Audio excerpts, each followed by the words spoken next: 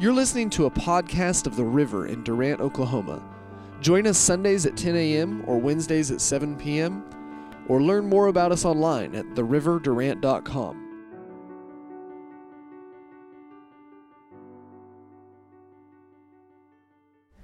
I didn't have my microphone on. I said I get treated like a guest speaker every Sunday here, because I know which one of us, Miss Ann or me, that y'all really love.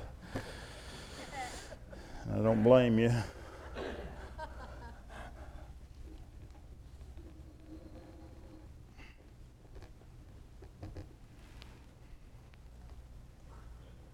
I've had a lot of changes in my life lately. For those of you who may not know, just a few weeks ago I was named the director of the Institute at Christ for the Nations Institute in Dallas. Amen, thank you. And I kind of suspected it might be coming, so for over the last year or so, I've been trying to reorder my life and rearrange some of the responsibilities that I have had, pushing them off on other people, if at all possible, to make room for this assignment. And sure enough, it came. You do some things in faith, in preparation, believing that you're going to receive something better.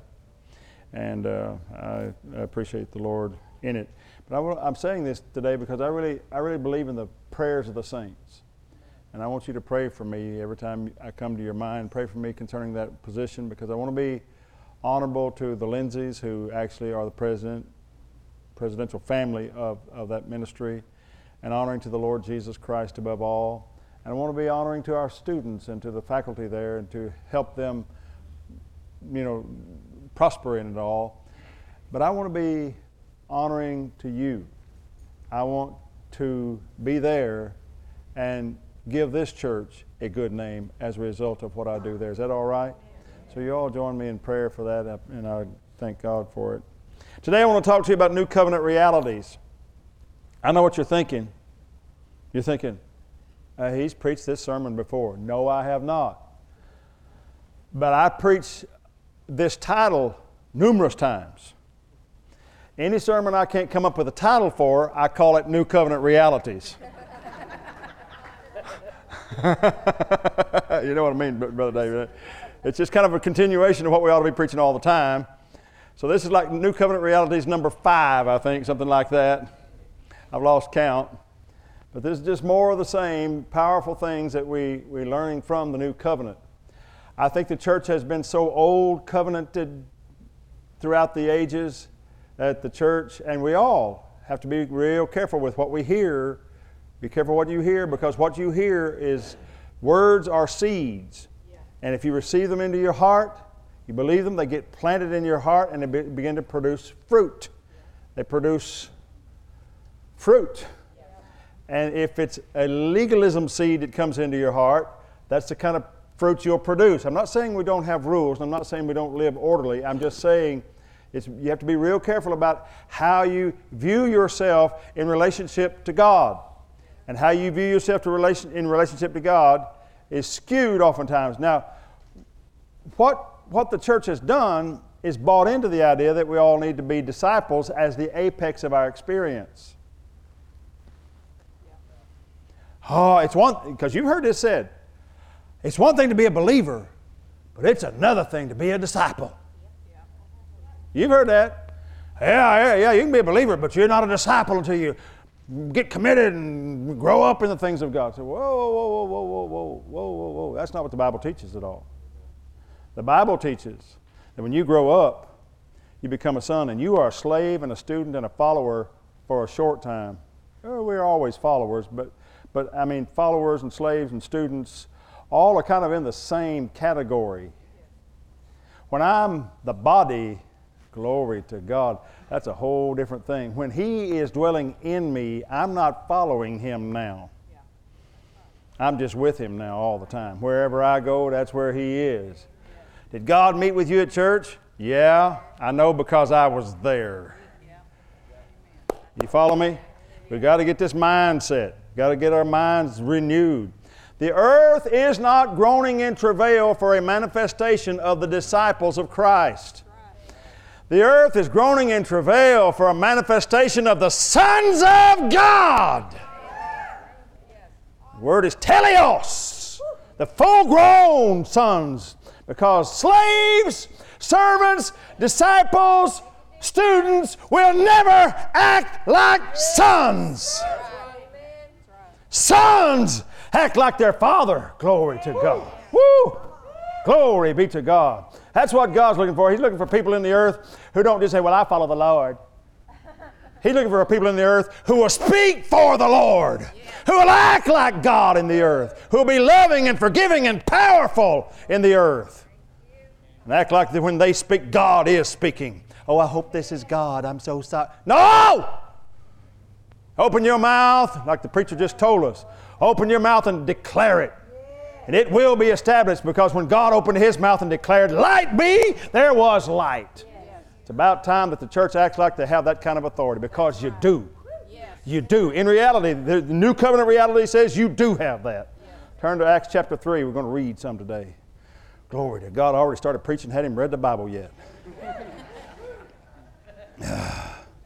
I feel like a hungry Roman lion ready to get at his Christian dinner. Praise God.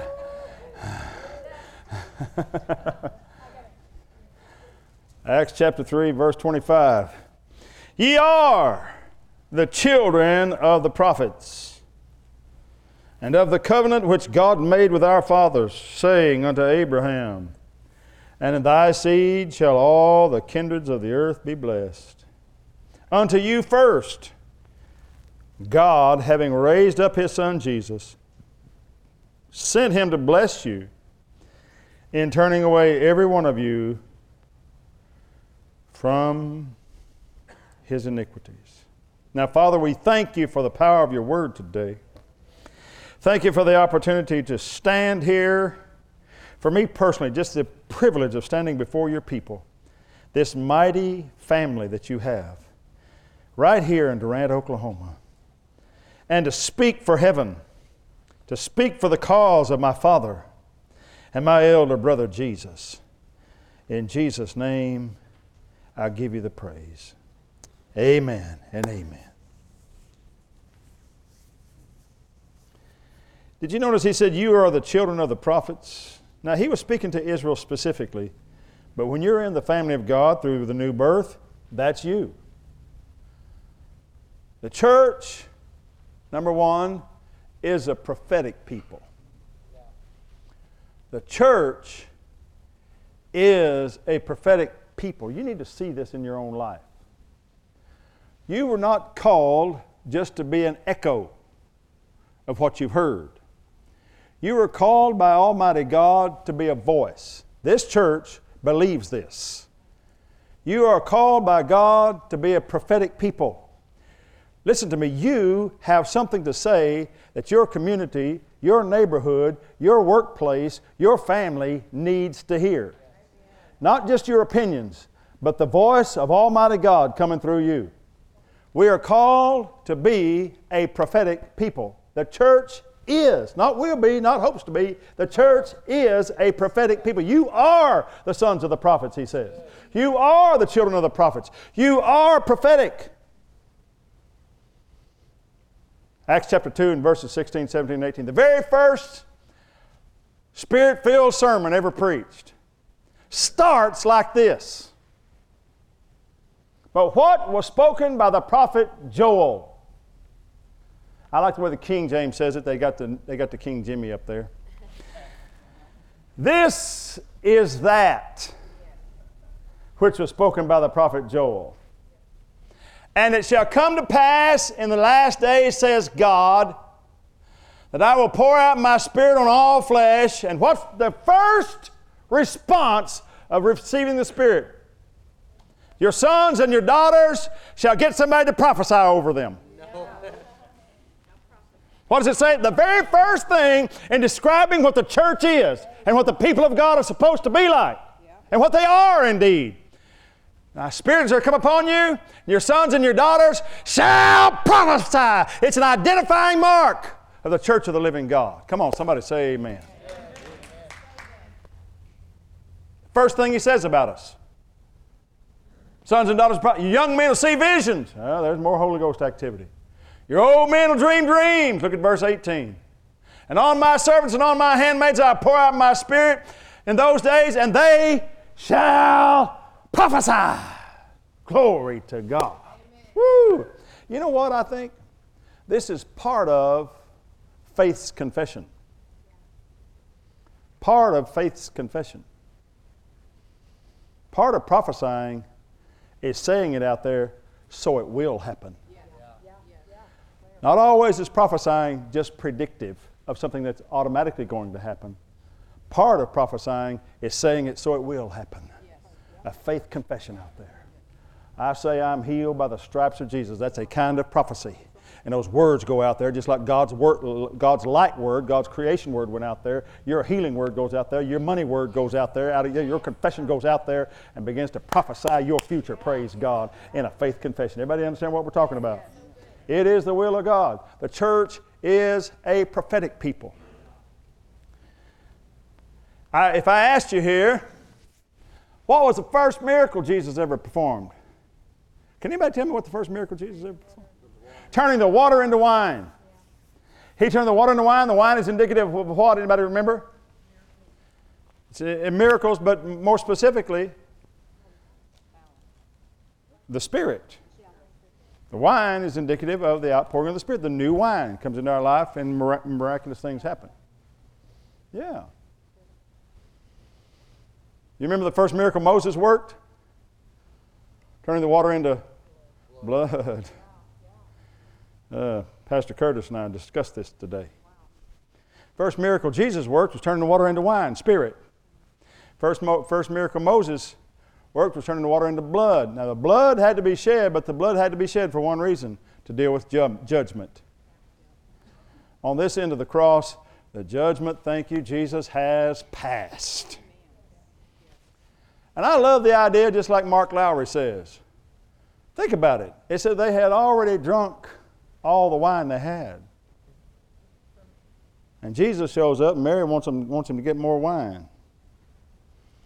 And the very first miracle Jesus worked was not one of necessity, but one of pure prosperity. Did they need more wine, actually? I don't think so, not toward the end of the party. A pure prosperity miracle, the very first one he worked, was to just give them more than enough. Come on, I wonder what he's thinking. I wonder what he wants you to think about why his miracle power is here for you. Is it just so you can live on barely get along street like Brother A. Hagin said, way down there at the end of the street by Grumble Alley? Huh? You remember that, Brother David? He just wants you to barely get along, or is he not the God of more than enough? Amen. And he worked that first miracle to prove it. Mark Lowry says, he said, this turns me on that Jesus worked his first miracle just to keep the party going. Hallelujah. I know if you're religious, that's going to burn a hole in you, but it's just the way it is. It's still the truth. It's still the truth. It's just the way it is. But I want to challenge you just for a minute. Look at John 1:47. You got that one up there, Israel? What do we do with this? That, by the way, that working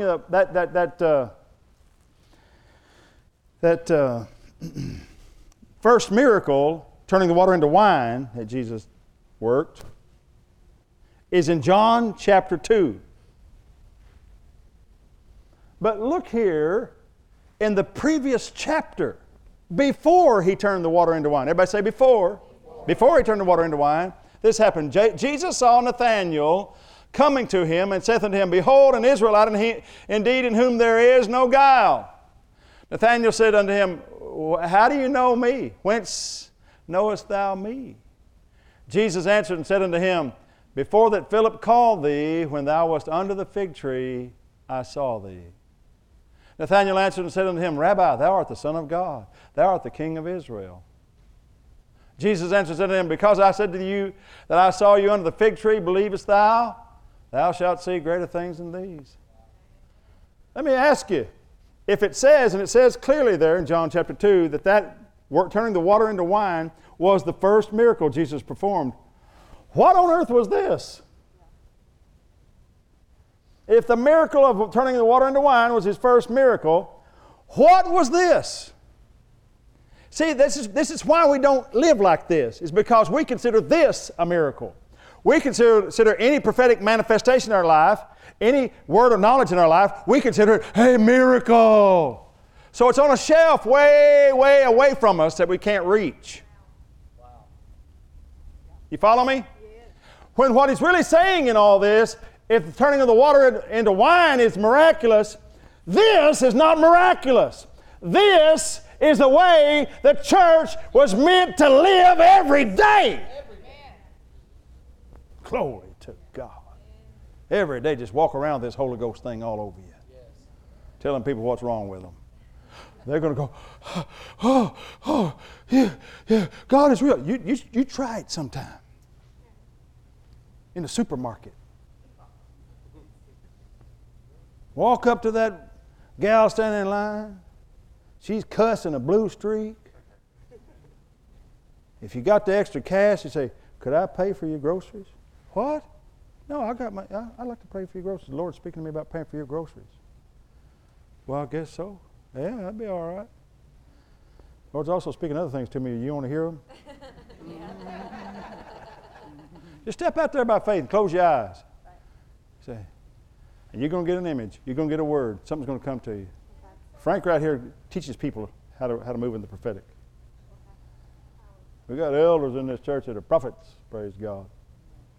Teach you how to move in the prophetic. That's how you do it. You just step out there by faith. You remember what I said? Part of prophesying is just declaring it.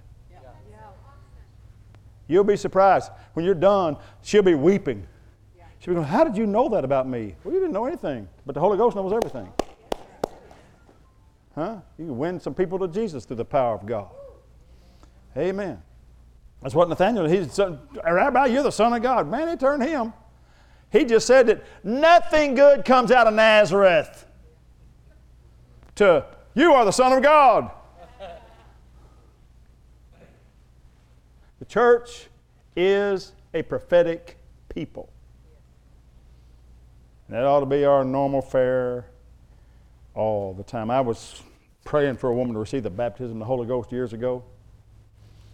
She was sitting. I mean, we had prayed for a long time.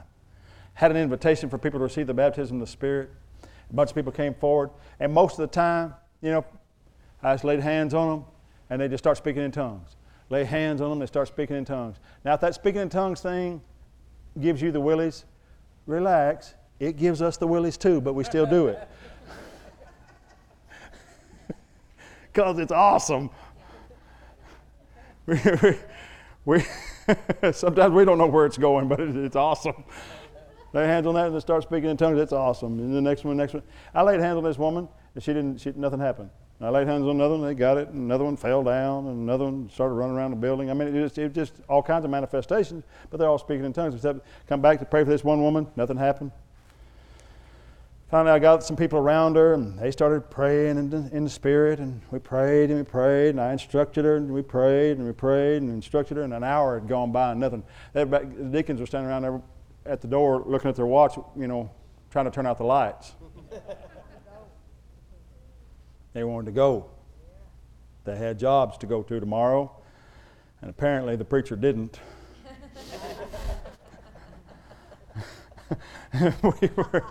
We were trying to get this woman through, I was raised a Pentecostal. I don't know if y'all know what that is. Anybody here know what a Pentecostal is? Well, that's what I was. And we call it praying through. Yeah. David, you ever do any praying through? Amen. And in certain cases, I believe in that. You've got to stay till you know you got the peace. And we're praying, and just nothing was happening.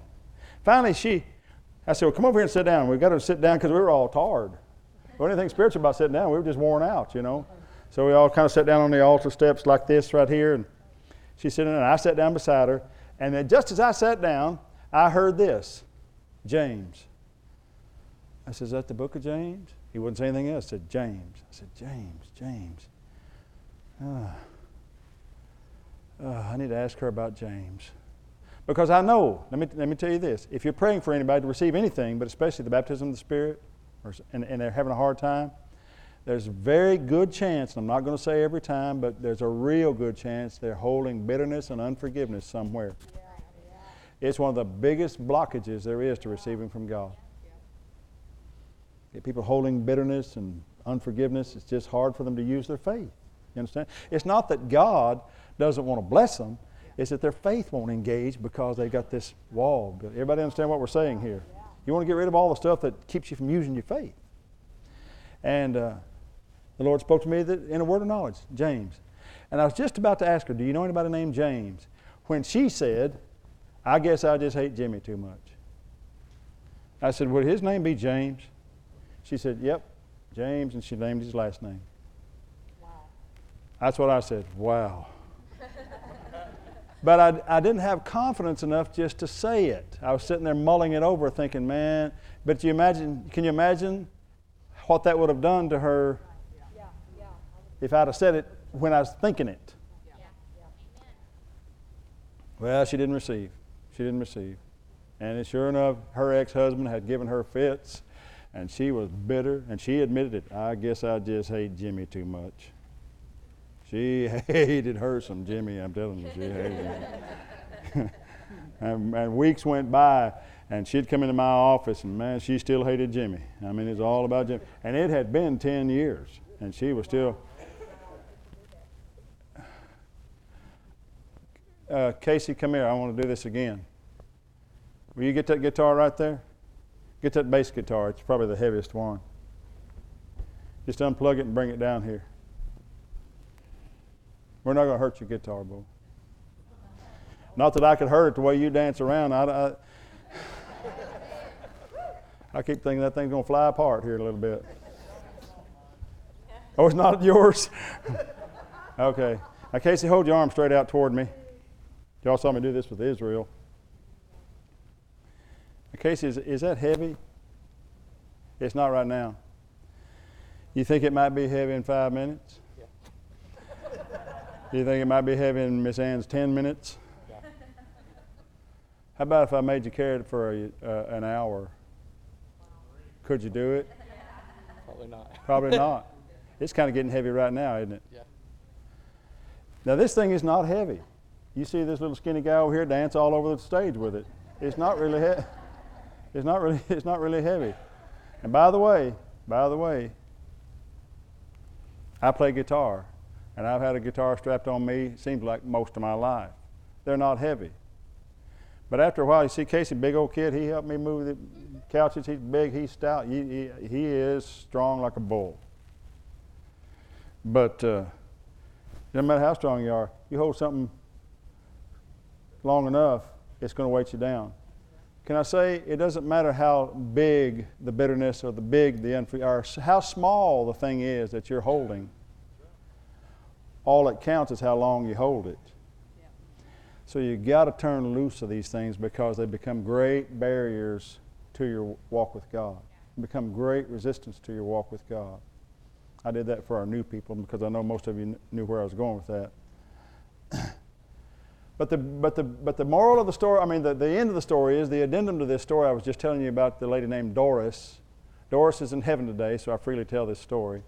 But Doris, about 3 months later, came to church one night. And she said, Pastor John, I'm ready. I said, you're ready for what? She said, I'm ready to see the Holy Ghost. She said, I've forgiven Jimmy. She received the baptism in the Holy Ghost and spoke in tongues that night. Just like that. Amen.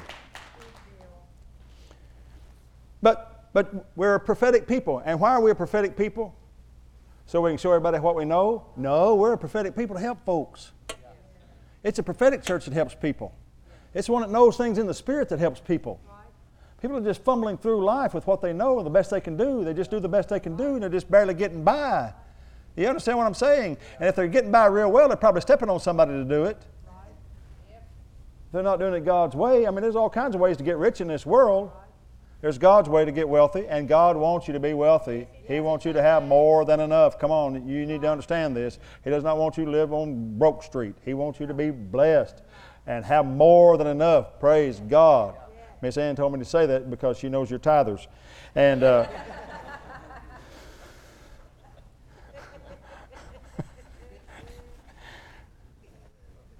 2 years before I became the director of the Institute, 2 years ago, I was in a small room with Kenneth Copeland in West Texas. And he found out I was from Christ for the Nations. And he came over to me, laid his hands on me and prayed for me. And he said, increase is coming to you, Dr. Holler. He said, you're going to be blessed. Great influence is coming. And God's going to use you there at CF&I mightily in a bigger way than now. Well, there wasn't any way for me to go bigger except to become the president or what I am now. Amen. He just spoke those words. He didn't know me from Adam. Amen. You understand?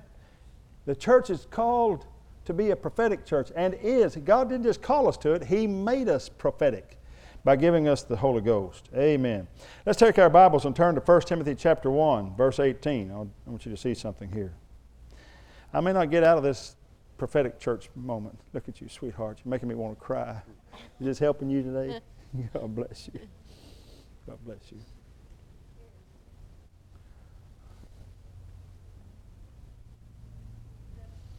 First Timothy 1:18.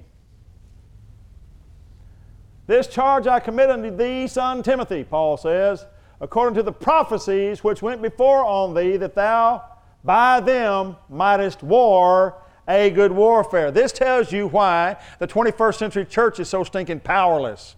Because we teach our young disciples to war by a good education they get.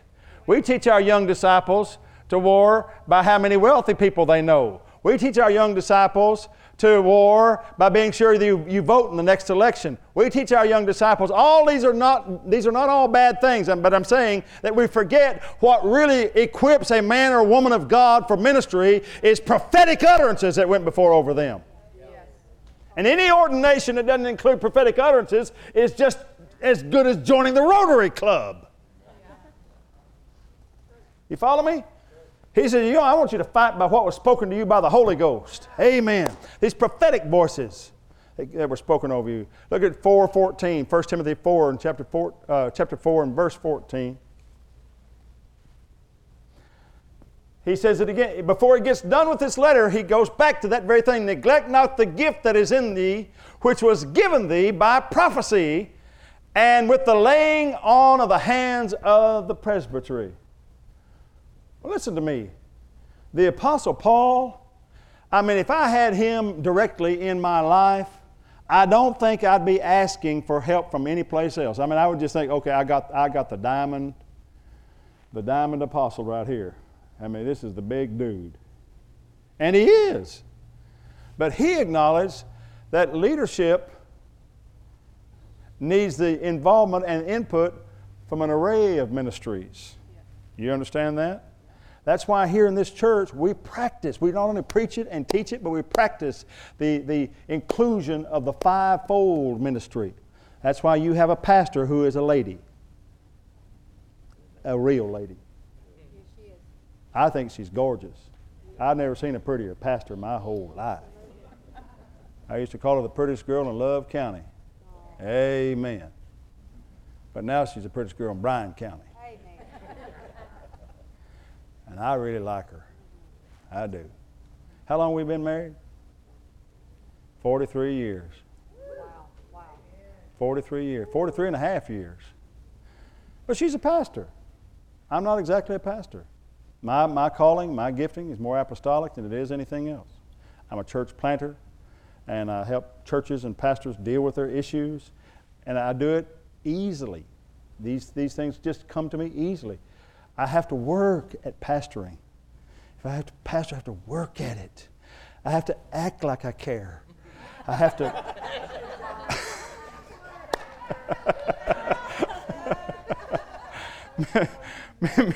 Miss Ann's not like that. She cares. She's really deeply involved in it, We have... But we believe in that, and that's why we have a host of ministries that come through here and that help us go down the road. This is the kind of thing that went on with the New Testament church of the first century. They had prophets speaking into the ministry. They had prophets that came in, or prophets that were in the house, as we have prophets in the house. You understand what we're saying? You need a full manifestation of Jesus Christ, and you will not ever get that just through your pastor. or just through an apostle here, or just through a prophet. You need the full manifestation. You need the evangelist. You need the teacher. You need it all. Amen. I'm glad to be a part of a church like that, aren't you? Amen. Secondly, we found in these verses of scriptures that we read in Acts chapter 3 that the church is a covenant people. The church is a covenant people. Let's look at it again, what it said there in that first verse 25. You are the children of the prophets and of the covenant which God made with our fathers.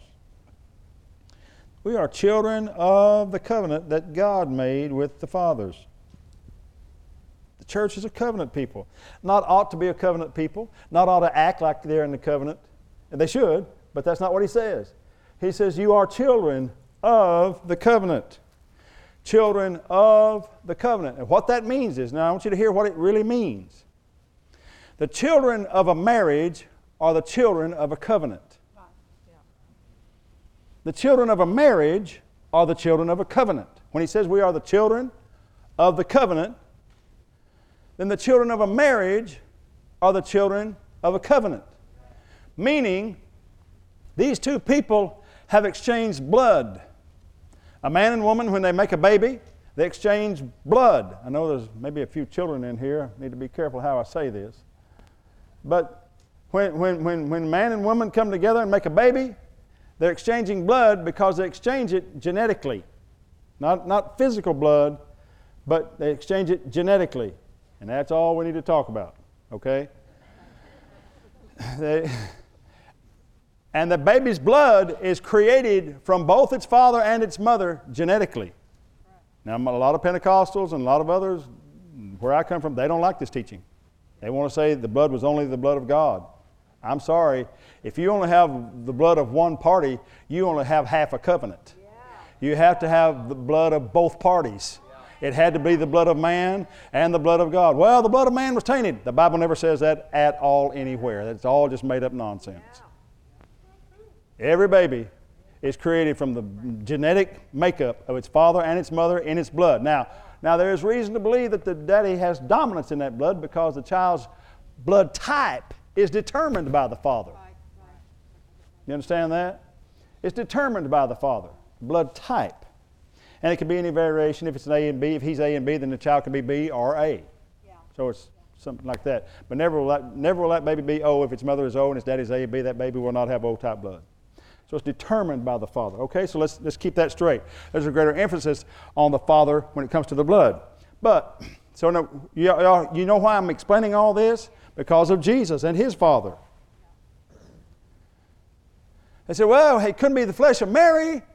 Couldn't really be the flesh of Mary. I'm sorry, it is. It says Jesus Christ was made of the seed of David. How did that happen if it wasn't through Mary? He's made of the seed of David. Made of the seed of David. How did that happen if he didn't have Mary's actual flesh? Had to be. Had to be. Had to be a fully man. Fully man means fully man. And fully God means fully God. All right, stay with me. God made a covenant, and Jesus was the child of that covenant. Glory to God. The reason Jesus was able to escape being born a sinner, even though he was the son of a woman and had the flesh of David and Mary, is because most city folks don't know what every farmer knows. Every farmer knows that the soil does not decide what grows in it. The soil does not decide what grows in it. Mary was just the soil. Oh, come on, you ought to be shouting by now. The seed decides what grows in that soil. Amen. Whatever grows in that soil, praise God. This is how Jesus escaped having a sin nature, because Adam was the reason we were all sinners, not Eve. Eve did not pass along. I mean, she's a carrier, but she's not infectious. She's not contagious. Adam was contagious with sin. And whatever he was, that's all he could produce after that. That's why Jesus had to have a different daddy. And he had the Father divine, praise God. Had Almighty God as his Father, miraculously injecting the Word of God. It was just the Word spoken into Mary's womb that caused her to conceive. Amen. The seed of the Word of God. Woo, glory. And he was born of her flesh, a man-child. So he wasn't a clone. He had maleness in him from somewhere. Yes, he did. From the Father in heaven. Glory to God. A child of the covenant that God had made with Abraham. Well, how did that happen? When did God make this kind of covenant with Abraham? That he was going to give a miracle son to die in an exchange for righteousness. How? A covenant says there has to be reciprocity. That is, tit for tat. Give and receive. Give and receive. It has to go both ways. So before God could do that, 3,000 years before, he had to find a man who would do it first, because in earth, men have authority. You follow me? In earth, man had authority. That sold out to the devil, no doubt. But God got a man to listen to him. A man named Abram. By this time, his name is Abraham. And God said to him one day, take your son, your only son. Oh, we're not even going to talk about Ishmael. I still call this one your only son. The only one I gave you. Huh? Your only son. Your miracle son. On top of a mountain where I will show you.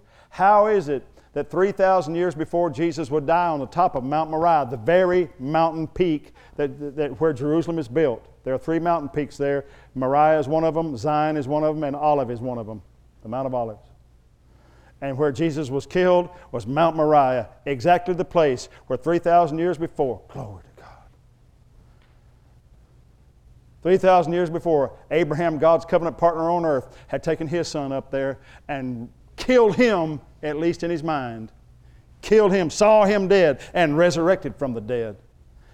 As a covenant door he was opening for God to be able to, in reciprocity, give his son. You understand what we're saying here? The Bible says, you are children of that covenant. The same way Jesus was born from the dead, you have been born from the sin that death brought. The death that sin brought. But really, sin that death brought. Adam died and it created sin in us. The wages of sin is death. The wages of death is sin. The same thing. You following me? But you have been born all over again. If you're a believer in Jesus, that means you've been born all over again, and now you have a different family. You are children of a covenant that is holy, a covenant that is just, a covenant that is right because God made the covenant. There can't be anything wrong with this covenant because God made it. Yeah, but I don't like some of the details. The details are all marvelous and wonderful in every way. You just don't understand the details. If you don't like them, you can't possibly understand them. I heard a story about a little boy that they asked him, his little sister needed a blood transfusion. She was very sick, and she needed a blood transfusion. And they asked him, said, would you let us give your little sister a blood transfusion of your blood? He said, yeah, I would. So they took him in there and they strapped him down. They had his little sister over there, had him here, and they pumping his blood out and giving her the blood. And as they're getting the blood going, he sees that blood leave his arm, and he says, goodbye, sis. I'll see you in heaven. And the doctor said, no. Well, why will you see her in heaven? He said, well, I'm giving her my blood. He thought he had to give her all his blood, and was still willing to do it. They said, no, you just got to give her a little bit. Amen. But here we find somebody willing to give his blood for you, to shed his blood for you freely so you could live. And he did give all of his blood. He gave it all, gave it all, gave it all, glory to God, so that you wouldn't have to give anything but your faith. Church is a covenant people. Thirdly, I should say, the church is a blessed people. Did you notice that in that verse? He says, can we put that back up there? The church is a blessed people. Acts 3:24, is it?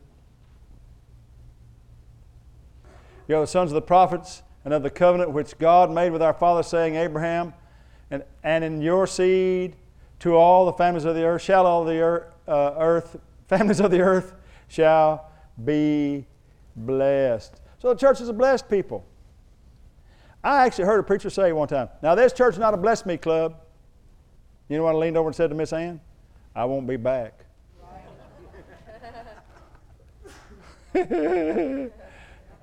I'm here to announce today, the River is a bless me club, praise God. Amen, it's a bless me club. I don't disdain the covenants of promise and the blessings of God. We want you to be blessed when you come here. We want to tell you you're supposed to be blessed. We want to tell you you're children of a blessing. It's who you are. Amen. It's who you are. You are blessed. I don't even have to say God bless you anymore. I do, because it's kind of a greeting. But that's all I really mean to greet you. The truth is, you are blessed. You don't need holler to say, bless you, God bless you. Oh, now I feel blessed. You don't need that. You are blessed, praise God. The blessing is on you, and God's not going to take it back. I can get through the day now. Holler said, bless you. Now, what does mean something if I say, I bless you in Jesus' name? I speak blessings to you. I speak health to you. You understand? You have a right to speak these blessings. You have the blessing. You possess the blessing. The blessing is in you. Amen. Amen. You have the love of God in you. God is in you. Amen. God's love is in you. You have received the love of God. You know, Acts chapter 13, we've talked about that some. Acts chapter 13, though I have the gift of faith and have not love. Every time we read that, can you put that up there real quick? I know it's not in the notes. 1 Corinthians 13:1. Israel's so good at this. Though I speak with the tongues, because he knows the Bible. He went to Bible college. Where'd you go to Bible school? Christ for the Nations Institute. Amen. Praise God. Though I speak with the tongues of men and of angels, but have not love, I have become sounding brass or tinkling cymbal. I looked that phrase up. It's all through that whole passage. But have not love, I'm nothing. I looked it up. I looked it up in the Greek. You know what the word have says? Have means? It doesn't mean to operate in. Doesn't mean to dispense. Not one time does it say, though I have the gift of faith, so that I can remove mountains and do not operate in love. That's not what it says. We turn the most gracious passage in the Bible into a legalistic mandate with a club. Said, you ain't getting nothing from God till you love people. That's the way we make it sound. That's the way we read it. When what he says there, the word have, means to possess.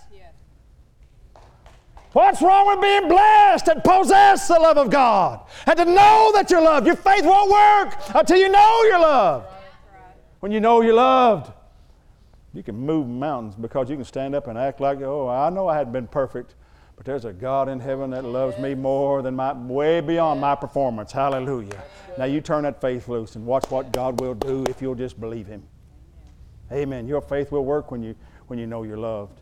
And this is one of the reasons why we don't, because we think, well, I got to love people more. I got to love people more. And just turns into a legalistic hammer that never makes you love anybody. In fact, it'll eventually make you hate God.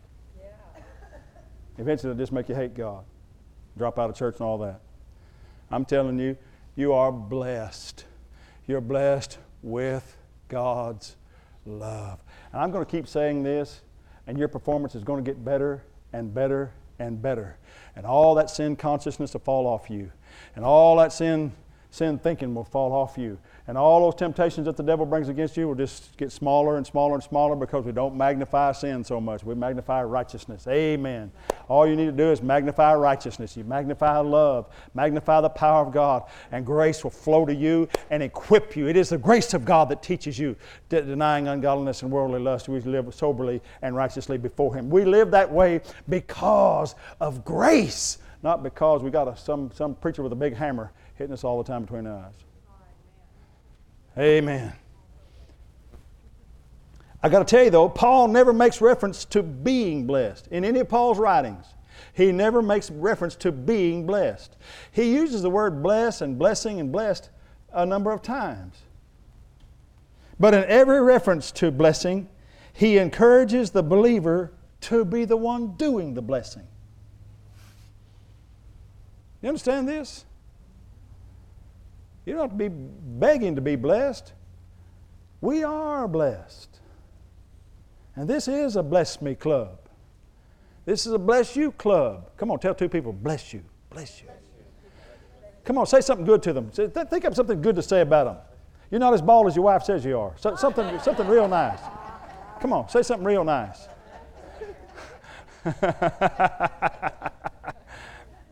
Something real nice. You're not as fat as you look. Something like that.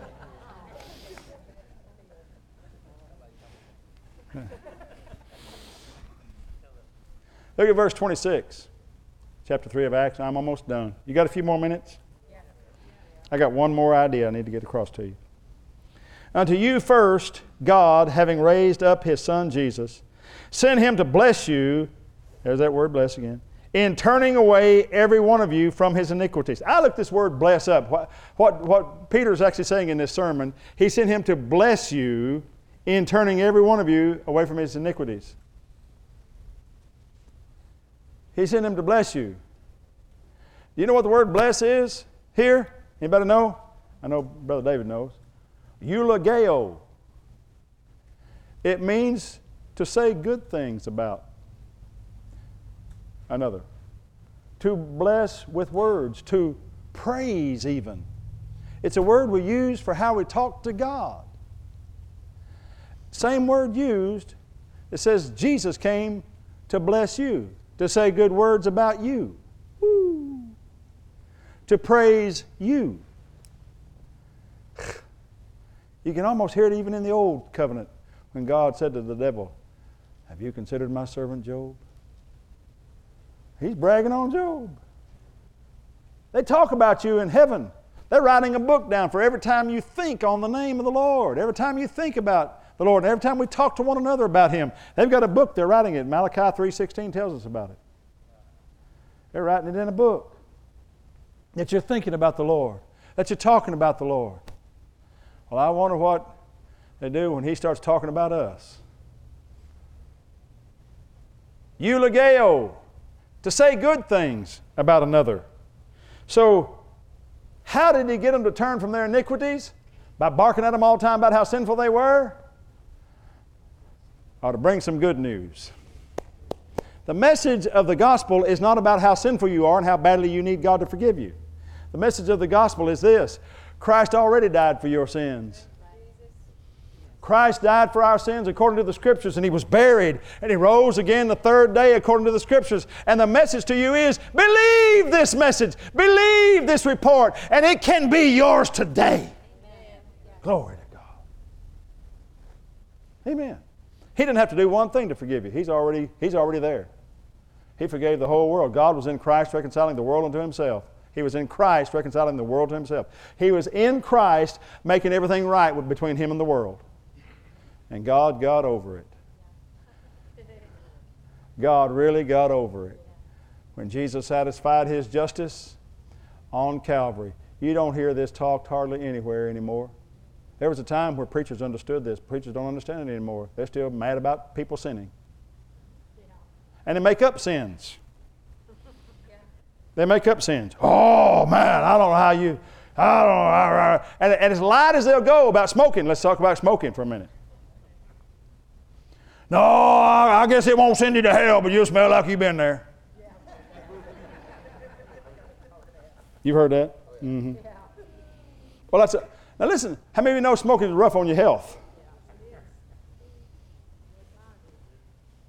It won't keep you out of heaven. But it might send you there sooner. But I can't read the Bible and tell you that smoking is a sin. I can't find that anywhere in the Bible. Gambling, man, they hammer gambling. I think gambling is dangerous, and I don't do it. I just don't do it. I've never put so much as a nickel in a slot machine. I've had to drag Miss Ann out of several casinos, but I've never done it. No, I'm kidding. Y'all know I'm kidding. The preachers make up the sin of dancing. Dancing to the devil. Where is that in the Bible? You just made it up. Get this one, even drinking. Now, I'm not suggesting any of you start drinking and dancing and carousing around. I'm not suggesting. Please hear my heart. I believe you're supposed to live holy. You are, because you are holy people. But I'm saying these are just things that seems like preachers have made to be the big sins. But the Bible does not say anything specifically about those, but the Bible does talk about forgetting being a sin. Read it for yourself how many times we are admonished to remember and not to forget. It makes it sound like forgetting is a sin. And you know why you forget? Because you don't talk about what you heard. And you don't mull it over in your mind. And you don't murmur it to yourself. You don't whisper it to yourself as you're going to sleep. The way you remember things is you use your mouth and you get it locked into your mind. And people forget when they won't take the effort to make themselves remember. Did it get quiet in here or was it just me? I'm telling you what the Bible emphasizes. Forgetfulness. Intentional forgetfulness. The Bible talks about debt being worse than dancing. And probably every preacher that preaches against dancing is so far in debt over his head, he has to beat the people for offerings. Am I preaching too good right here? The Bible does specifically talk about gossip. But we don't gossip in church. We turn it into prayer requests.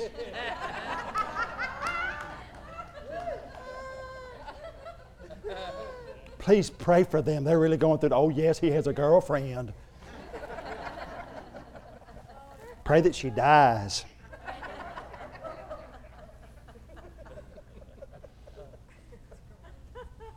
Rebellion against spiritual authority. And of course, we don't do that either. We just vote on a new pastor.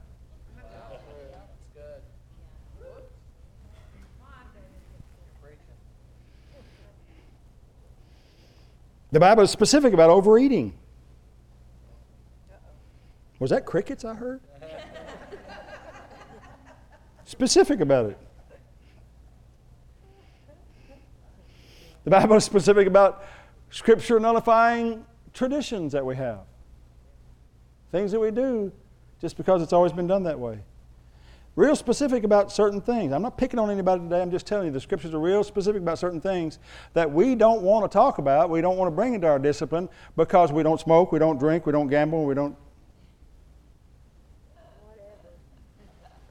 You following me? We make up sins that we think we can keep from doing. But the real ones, it's just like Jesus talked to the Pharisees. You make up all this garbage. And on the inside, you're whited walls.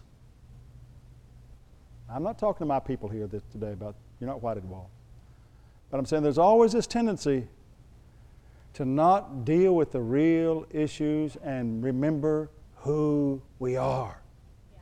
When you remember who you are, children of the covenant, all those issues that are no-nos to us go away. All those things you shouldn't be doing, you don't even have a list of them anymore because you don't even think about them anymore.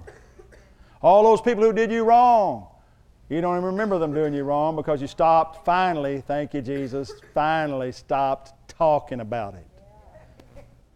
The reason you can't forget it is because you can't stop talking about it. Huh? Like that comedian I heard said he got arrested for being drunk in public. And he said, and at that point I had the right to remain silent, but I didn't have the ability.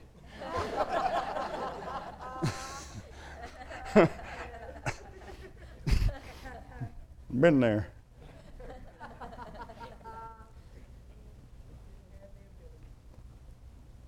Our standards too often are dictated by the world. So let me conclude with this. The church is a prophetic people. The church is a covenant people. The church is a blessed people. And the church is a holy people. We ain't trying to be holy. We are a holy people. We are a holy people.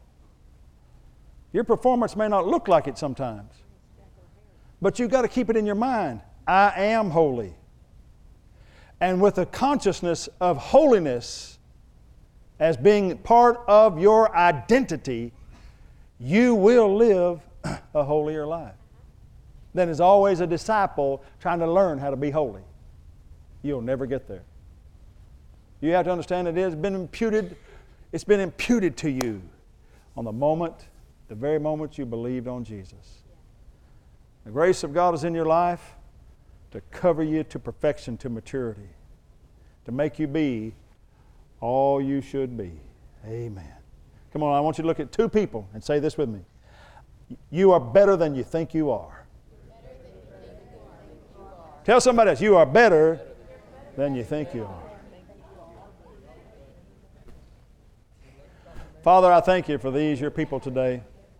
I thank you for the power of the Holy Ghost that is in their lives and the spirit of wisdom and revelation in the knowledge of Christ to bring us to this moment of revelation and understanding. I pray that you will give us certainty concerning these truths, these new covenant realities, that we are the people of God. The church is a prophetic people, a covenant people, a blessed people, and a holy people. And I ask you now, Lord, that the revelation of that will take root in their hearts to bring forth fruit in their lives. Root in their hearts for fruit in their lives. Root in their hearts for fruit in their lives. In Jesus' name, with your heads bowed.